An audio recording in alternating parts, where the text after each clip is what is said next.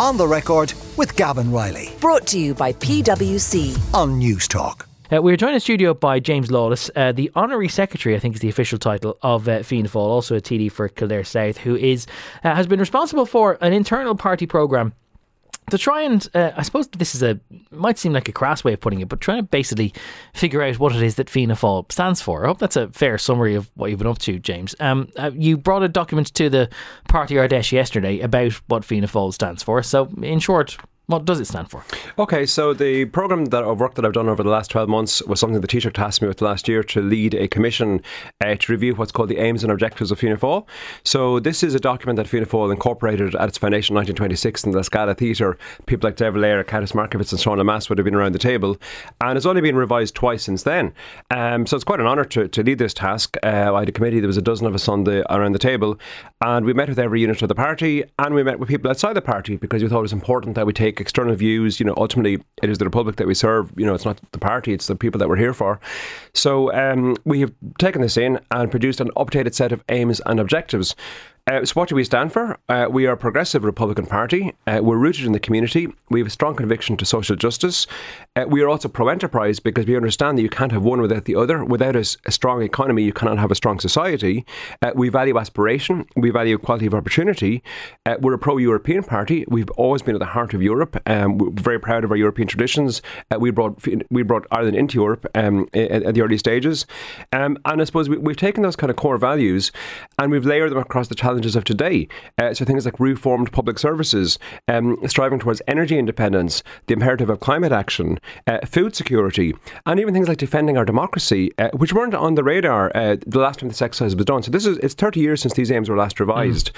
And if we look at the old aims, they're very laudable, they're very noble, but I suppose at the very least they need a modernisation, because society has changed and the world has changed a lot in the last couple of decades. Okay, so other than defending democracy, what is in this document now? What is now defined as an aim and objective of Fianna Fáil that wasn't there last time around? Okay, so what's new here? Yeah, a lot of stuff is new. Okay, so rewarding enterprise, it might have been couched in somewhat different words, but rewarding enterprise, valuing equality of opportunity, rewarding hard work, promoting enterprise and innovation. Tell me that wasn't already listed as a Fianna Fáil not aim? Specifically called out. I mean, the aims and objectives, I suppose at the outset of the party, under De Valera, historians would be well aware of this. The goals really were quite self-sufficient. It was really about the kind of Gaelic revival, as Padraig Pearse said, not free merely but Gaelic as well, and that was natural coming out of the oak of the British Empire.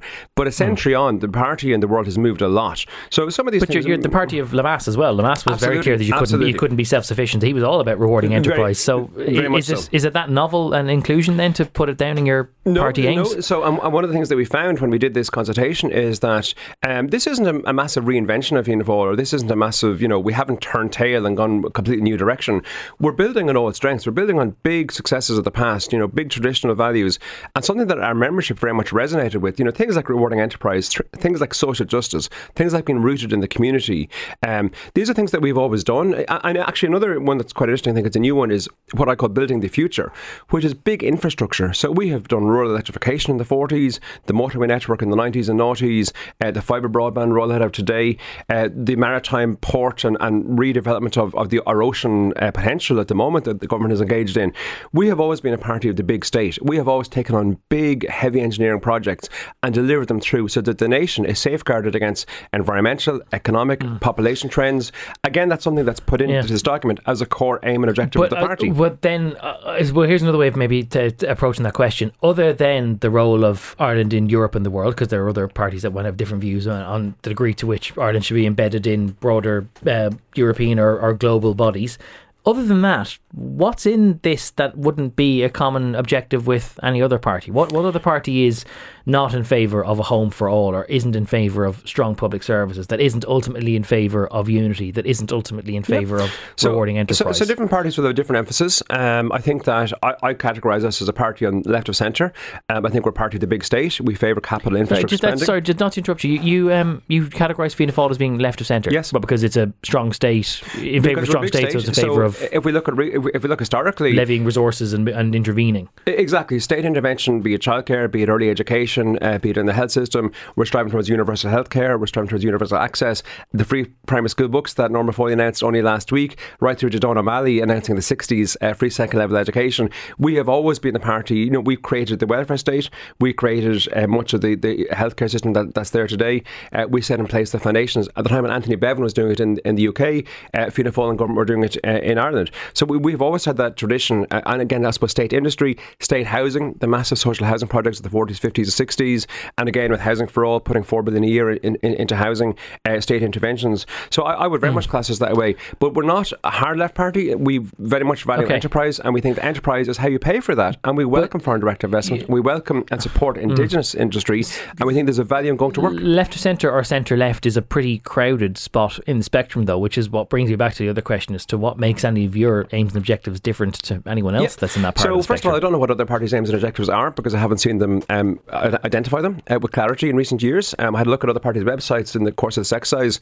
Some of them are kept quite hidden, actually. Some of them don't like to talk about what they stand for because party constitutions and the likes. Yeah, some of them don't like to talk about it because maybe they're not so clear themselves. We're very clear. We've just endorsed this unanimously in Ardèche after a very extensive consultation exercise. But I suppose the collection of values that we hold. So, for example, strong public services.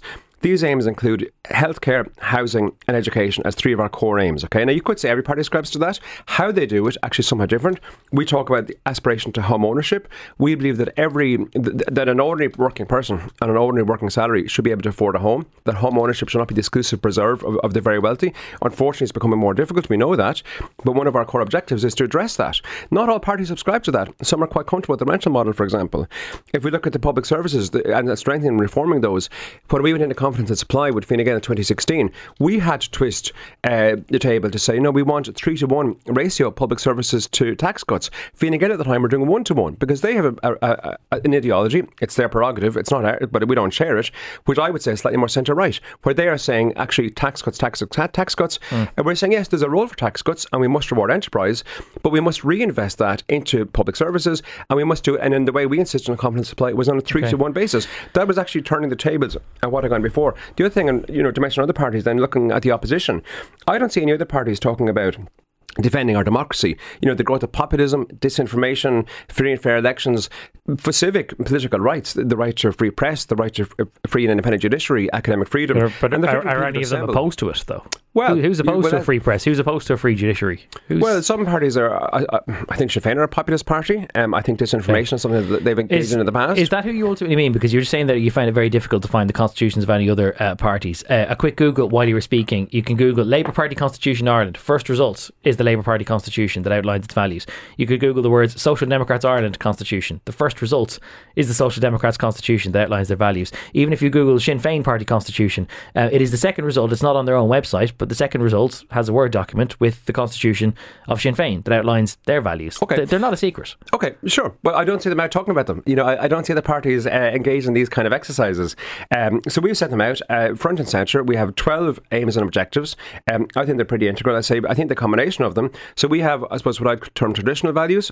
Unity is up front. The Irish language and culture and creative arts, which is not just Indigenous arts, because it's the whole tapestry.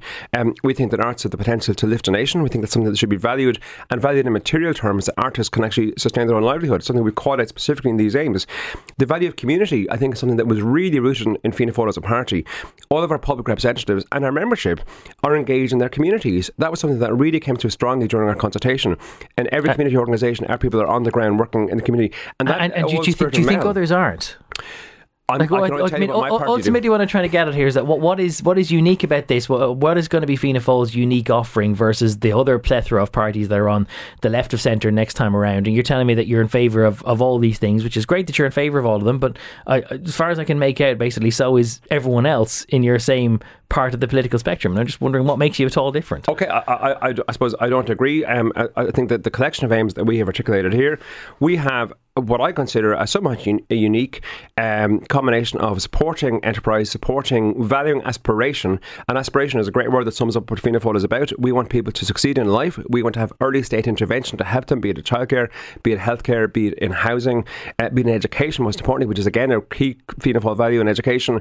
We give them that hand up in life, and then and we believe in equality of opportunity, that they are given, a reward for making a go of it, that they get over the line, that they get out and make that work you for think themselves. And you think others aren't? No, not to the same extent. No, I don't. I think that, if we look at the Irish political system, Fine Gael, I would to characterise as a centre-right party, they would be less about public services, they would be less about housing for all. Look at the failure from 2014 to 2020 until we entered government, and virtually nothing was done on housing for 6 years. That's why we're in the blight that we're in now. They don't invest the same way in universal healthcare. So they haven't invested in Ireland public services. plan that Fine Gael were presiding over, that Fianna Fáil supported for 4 years. We didn't support it. We didn't support it. If it was such an existential issue for a government, you could have collapsed the government over it. If housing is such a fundamental core part of Fianna Fáil's identity, that if the government that you were supporting from outside was so poor on housing, the confidence display wasn't good for us. There was external factors at the time. We weren't in government. I mean, there's a misconception that's often thrown around. We've been in government for the last 10 years. We're in government for 2 years. We're out of government since 2011. We're out of government for the last decade. I think there's a missed opportunity, particularly in terms of housing, for what went on there. But again, specifically, and very, something that's on public record, the ratio of public service tax cuts when Fine Gael were in government alone was 1-to-1. When Fianna Fáil exerted influence over budgetary policy and confidence supply, it became 3-to-1. We insisted that public services be spent for every euro in tax cuts, there'd be €3 spent in public services. That's an example of this at work. Again, looking at the other aims we have, I suppose, in terms of modernising where we're going as a party and ultimately where we want to take the nation, with some really interesting new ideas about a sustainable island. So we're looking at the renewable energy potential particularly of the Atlantic coast, but actually across all of our shores. There's modern challenges such as energy independence and food security. Okay, so people will be familiar with these over the last 12 months, the energy crisis in particular. But this is something that's been on the radar for a couple of years and growing. This is a challenge of the 21st century. Energy independence is something that we can tackle. We can invest hugely, as we are, and the government is beginning to do, in offshore wind farms, in solar, in renewable energy sources, and in such a way not only to power our own island, but actually there's no reason we couldn't be an energy exporter. We could be a renewable energy superpower. And that is something that we can do. We can tap into the intangible asset and revitalise those coastal and rural communities while so doing.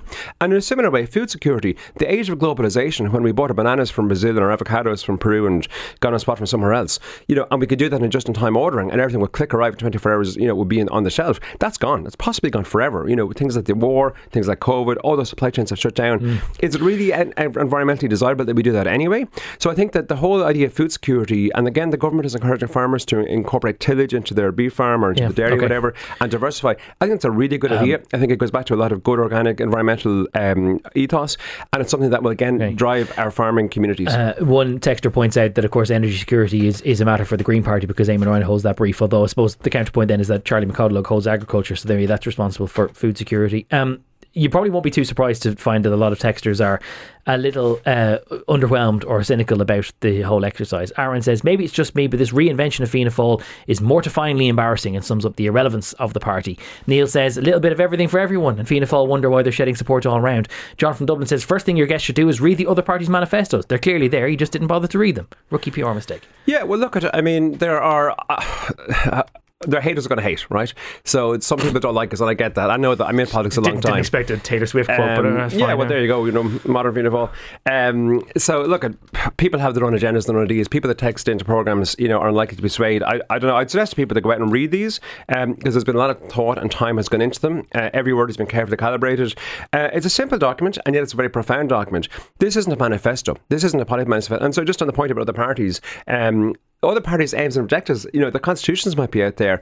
In terms of their core values, I'd have flicked through a couple of parties. Some parties have a very high level. They maybe have 4 pillars, which can be a little bit difficult to dive into. Others have detailed policy statements. Where are their kind of top 10, their actual goals in office for the next generation? That's what this document is. This is not a policy manifesto. This is not a detailed dive into what we're going to do in every level policy, but it has the potential to become that. So the next step of this is the 12 aims here could become a dozen chapters in a manifesto. You can delve easily into each one of these and flesh out the detail around it. And of course there's going to be overlap. Of course the Green Party are going to be over climate action. And of course, other parties would share an interest in rewarding enterprise. There's overlap of course, across other parties. I don't think that the combination of values that we share, and I would also say, this isn't a complete reinvention. This isn't some kind of attempt to suddenly turn the table. This is consolidating core values that we've done and done well for a century, layered against the challenges of the modern world, re-emphasised and reiterated through the party faithful at the Ardèche and through our external and internal consultations, and I suppose set out for the modern world. I think there's a really good package here. I'm really looking forward to driving this through to the next manifesto and beyond. I would encourage people to go and read it and take a look at it and make up your own minds. And read it, though, they will, I'm sure. James Lawless, thanks for coming into studio. On the Record with Gavin Riley. Sunday morning at 11. Brought to you by PwC. Great minds think unalike. Different skill sets, diverse opinions. It all adds up to the new equation. On News Talk.